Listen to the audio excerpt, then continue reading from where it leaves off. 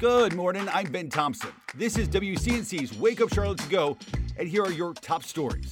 Well, it's 5:05 this morning, and we're turning to more of today's top stories in your morning rush. So the search is on for the person accused of stealing a car and then hitting a 13-year-old student trying to get on the bus. Good Friday morning. 2 incidents involving cars and children with deadly results, both happening right here on Arrowwood Road this week. The first incident, a 15-year-old driving a car containing a 6-year-old child speeding down the road, crashed into another car.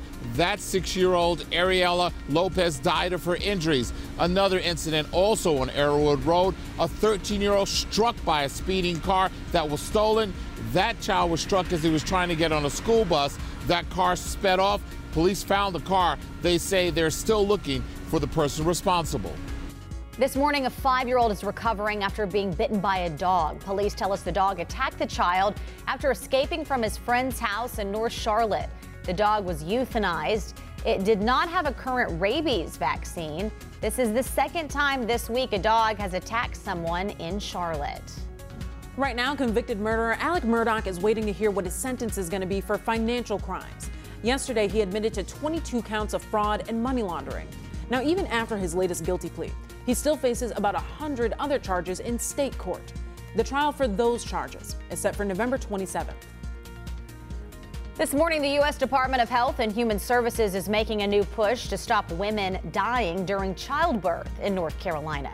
The state is getting more than $4 million to help close the gap in maternal mortality rates between black and white mothers. Black women are more than 3 times as likely than white women to die from pregnancy-related issues. And the Johnston YMCA in Noda will stay open for now.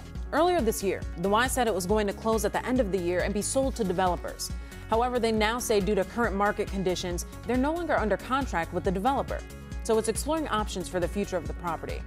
And that's it for your Morning Rush. Thanks for listening. You can find all of these stories and more right now on WCNC.com. Join the Wake Up Charlotte team weekday mornings on WCNC Charlotte from 4:30 to 7 a.m.